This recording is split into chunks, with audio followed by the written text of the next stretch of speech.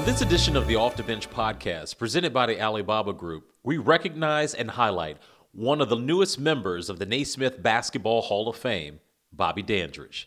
Thanks for being with us. I'm Chris Miller.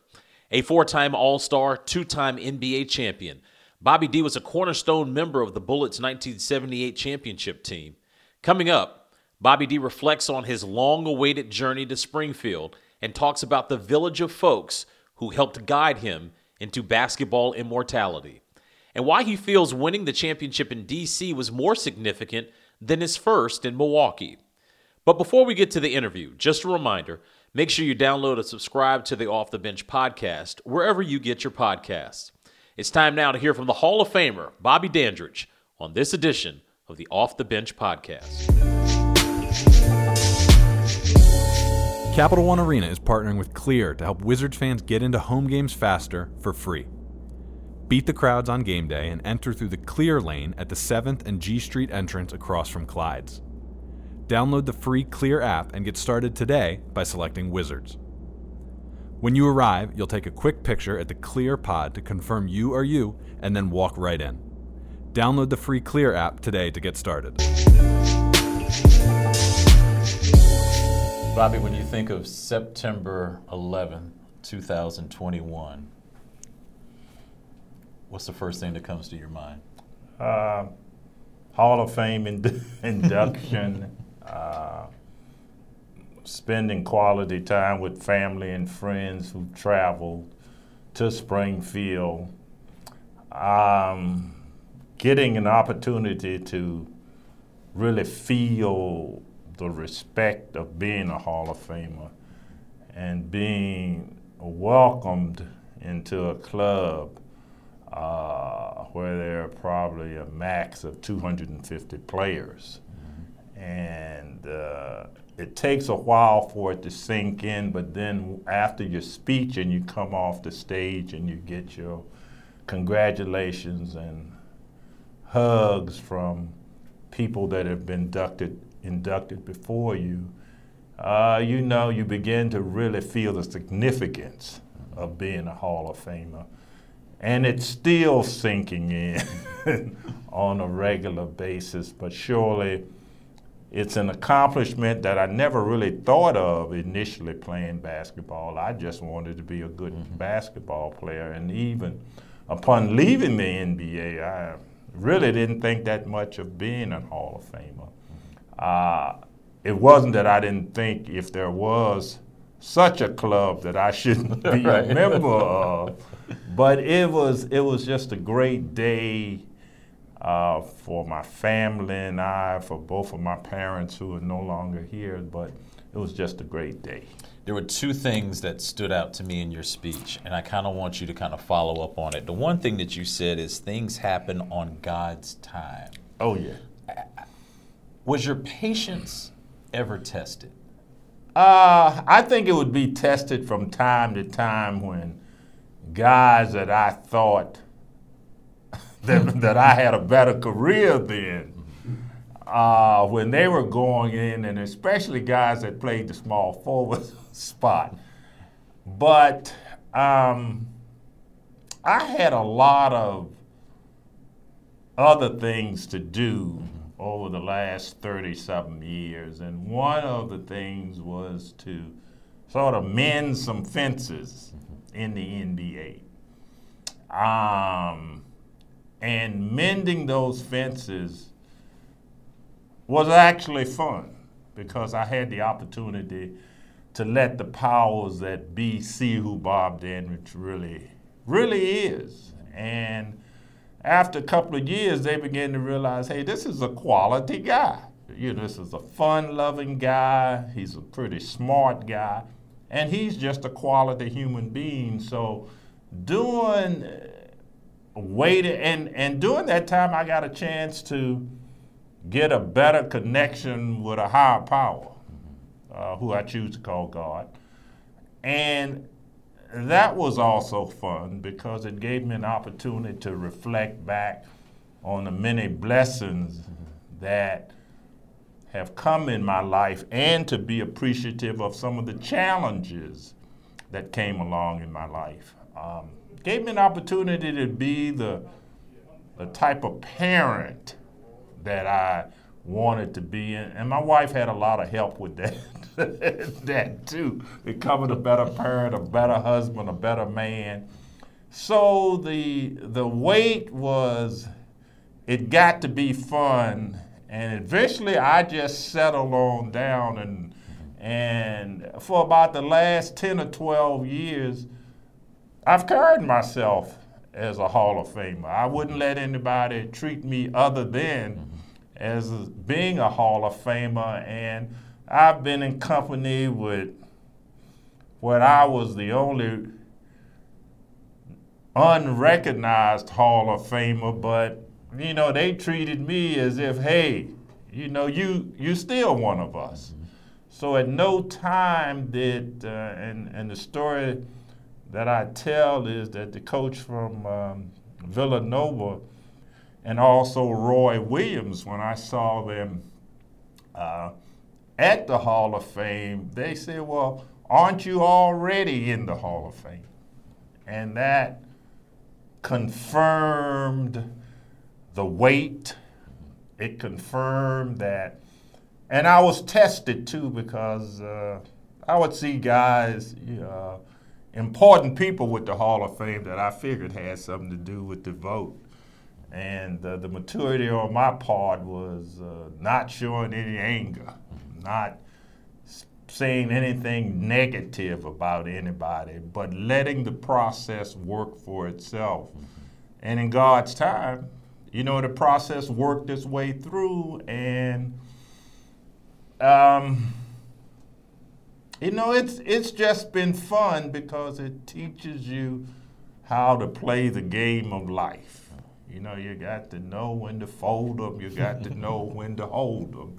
So it was a learning. Know when to walk away and know when to run. Know when to walk away, know when to run. You know, but. And I've met and made a lot of good friends along the way. And I was able to stay true to my beliefs. I was able to still be able to speak on some issues that I wanted to speak on. And I gained a lot of respect, I think, during that period. And then you said, I didn't know I had prepared this speech, because that's a requirement of the Hall of Fame, because they don't want you to stay up there too long. But it's when that red light stops flashing, that means get off the stage. Yeah, but I didn't see the red light. I sort of went on the, you know how we used to when we was young, go through the red light. Right. But it's been a blast. Yeah. And the wait has not, you know, it's been development for me as a human being. So, and for my family. And the thing it is that when we're young, we don't appreciate some things. And I think I got a 5 and a 7-year-old grandson that they had an absolute fabulous time. And they understood everything that was going on. And I think my kids, my wife, my relatives, all the Dandridges up and down the East Coast, my family really appreciate what has been happening to me over the last year. And I'm forever thankful and grateful, you know, for the experiences that I've had. Before you took your rightful place in Springfield, you and I talked, and I remember I asked you, who called you? Who told you? And I was shocked when you said the Big O called you and said, you're going into the Naismith Basketball Hall of Fame. This is someone that you have really spoke highly of over your time. But to get that call from the Big O, share with folks, first of all, what did he say? And then how did that conversation kind of go? Well, he knew, but the actual call came from John DeLeva Jerry Colangelo and Wayne Embry. They were on a three-way call, and I can honestly say that Wayne Embry has been my biggest advocate over the last 9 or 10 years. And once they told me, then that gave Oscar the freedom because it's a secretive thing. And you are, even when I found out, I was sworn to secrecy from the Hall of Fame. Like, you can't tell anybody before we release this to the media. And the funny thing is that, you know, my wife could be watching an NBA game and somebody may get announced as a Hall of Famer, and she said, you should be in there. Uh-oh. And so when that happens, I have to sort of get up out the room because she's my biggest fan and my biggest supporter. And maybe about 4 days before it was released to the public, I just had to go ahead and tell her, look, calm down, I'm in the hall. We got a trip in September coming. It might not be to a city where you think we're going. But that call, it left me speechless. And then after that, some of the committee members called to confirm it because, you say, is this some? No, I knew wasn't nobody playing a trick on me because it came Wayne from, Embry don't play games. No, so. Wayne and Jerry Colangelo either. Yeah. They don't play games. But when Oscar, I really, and it's not corny, Oscar and I have developed a brother-brother relationship. And I feel real special to have him call me his friend. You're talking about the Big O. And there's only been 2 players, I think, in the history of this league that they've called big anything. That's Big O and the Big E. And I've been forever grateful and blessed to have played with both of them. And if we went by basketball accomplishments, I don't think we'll ever have 2 players that would want to take on those first initials. So, but Oscar's call was probably the most satisfying of them all. How'd you get the nickname Greyhound?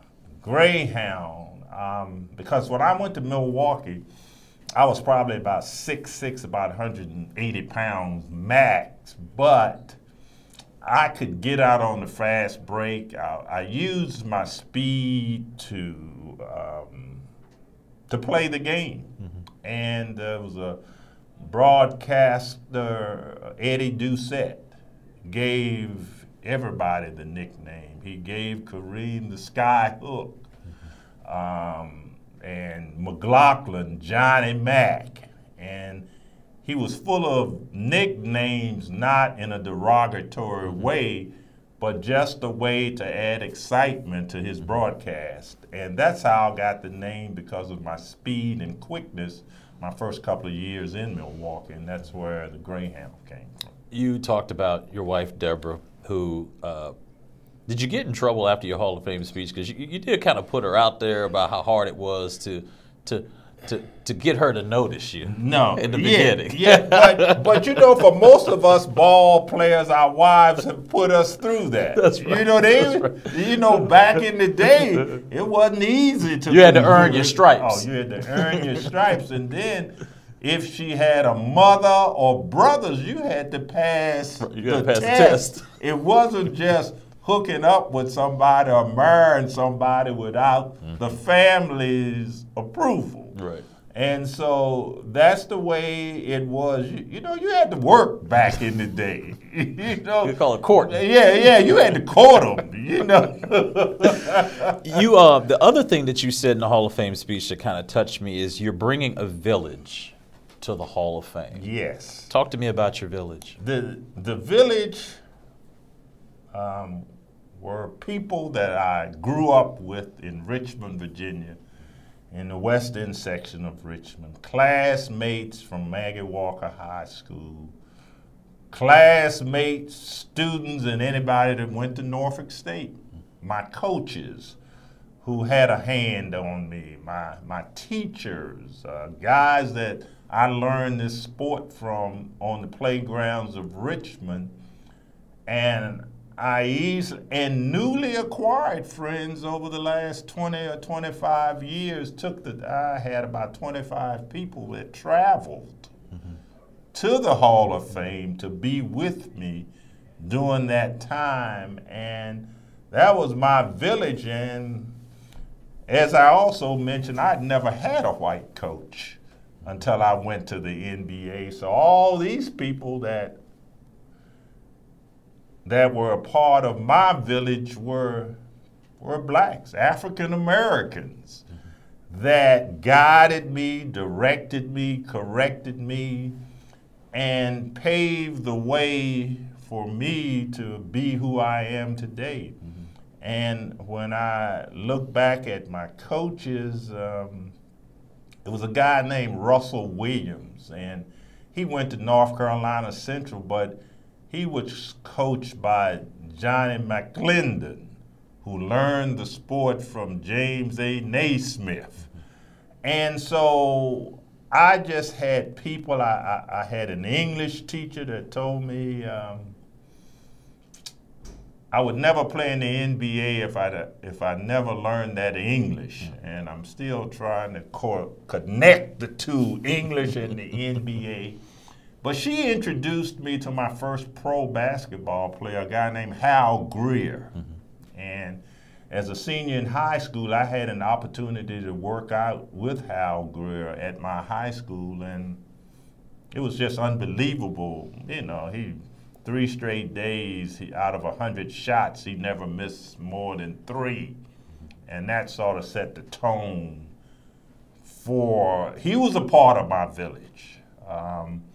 Because I just learned a lot, and everything wasn't about basketball. A lot of it was integrity and honesty and how to be a part of a team, but yet to be able to separate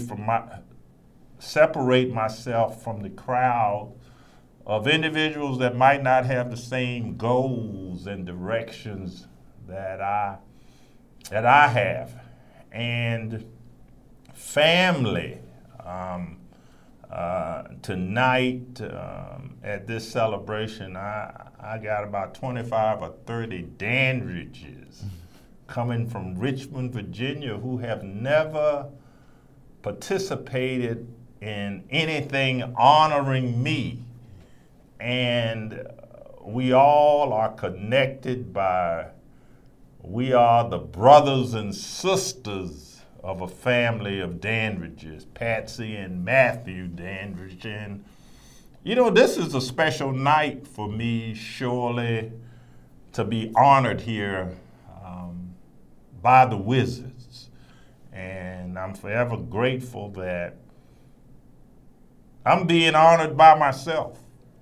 And it may sound selfish, but I'm used to being honored with 4 of the top 50 players that have ever played this game. And so I'm forever grateful to the Wizards for letting me know that I can stand on my own, not only as a basketball player, but a contributor to this Washington franchise. And this is just a real special night for me. You won a title in '71 in Milwaukee, but the '78 one is one here in this community that everybody remembers, right? You played with, like you said, great players. Give me a compare and contrast of the '71 title to the '78 one. Young and believing that, what's so special about an NBA title? Everybody, if you play long enough, would win one. But after about 2 more shots at trying to win one, I realized that this thing doesn't come easy. And Washington was just the ultimate for me because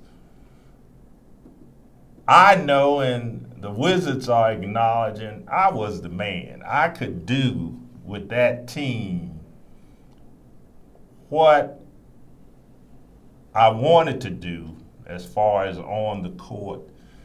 And Coach Marta had given me the green light. Look, we gonna go as far as you take us. And although I played with the great Elvin Hayes and Wes Unseld, it was I loved playing here in the DMV.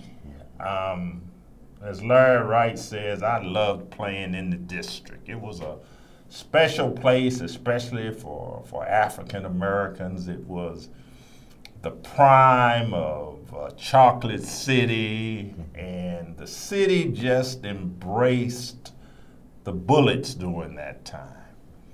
And it was a place that I wanted to play. And every player in this league wants to feel at some point you got your team. And this was my team. And Wes and Elvin showed me the ultimate respect, and probably built up my confidence in terms of letting me lead them, not so much as a vocal guy, because Wes had that covered. But for me to come, but now I had to prove myself with Wes and Elvin, coming in here. And it just wasn't through statistics. It was a willingness to blend in, to make this team what it was trying to be, and that was a championship team. So Washington was the highlight. It was where I wanted to be. I excelled. My game was on full display. And I know for 2 years, and I would say my last year in Milwaukee and my first 2 years in the league, in Washington, I can say I was the best small forward in the league. And sometimes I have to let Elvin know when he gets stubborn that for 2 years, he and I were the best forward combination in the league. And so Washington, the championship in Washington is a very special championship because, hey, I was the man. There you go. What is it like today to see Wes's son roaming the sidelines, coaching the Washington Wizards? It's like tearful, it's humbling, it's deserving, because he has always been a quality young man. And he has paid his dues more so than any of the other 4 or 5 guys that got head coaching jobs this past year. He should have been the first guy taken based on his experiences in this league. And I think the leadership at Monumental Sports and the Wizards made a move that they'll never regret. I just, be patient with him, let him run his gamut here, and I'm proud of him, and I can say this because I'm much older. I saw him as a kid, but I've seen him grow into a deserving and quality head coach. My final question for you, Bobby D, is when these young players in this league ever see you in the streets or see you in an arena, they need to come and pay the proper respect. Because I didn't know this. You're responsible for the Top 100 camp. Yep. This is an opportunity for kids to showcase their skills before getting to this level. Yeah. How did you get that started? The Players Union and Alex English employed me to be in charge of programs, but I really eased in there because I developed the rookie transition program, and once I was in there working with the rookie transition program, they thought we need to have a camp. And it was up to me. I solicited products from Nike. I negotiated with Princeton University. I talked to coaches across the country. And but that's something that I'm halfway good at in terms of being able to communicate with people. And this was a part of the rewards of that waiting to get into the Hall of Fame, that God had a whole lot of work for me to do that had nothing to do with my personal accolades, but gave me an opportunity to give to a population that needed that type of exposure. And even at the Hall of Fame, I mean, guys were shocked, like they never even thought about. And everybody probably in the last 30 years who's in that Hall of Fame have come through that, what was then the Nike, but now the top 100 camp. And sometimes I look back at some of the pictures, you know, when you see Kobe and Jermaine O'Neal. I can remember going to talk to Lamar Odom, and it was almost like a recruiting process because we had to compete against the Adidas and Nike camps, and it was my personality that I had the ability to talk to coaches to convince them, look, this is going to be the next top camp. Y'all need to let him come.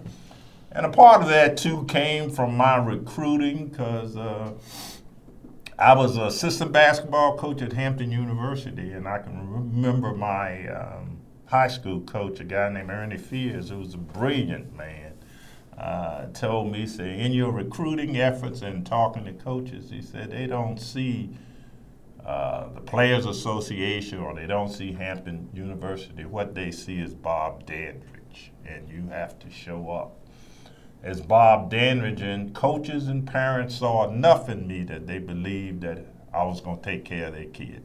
Always honored and privileged to sit here and chop it off. My pleasure. And now I can go say, ahead and say it. With a Hall of Famer. Much respect, brother. Thank you, Bobby thank D. you for having me, and the best to the Wizards this year. Thank you. Okay.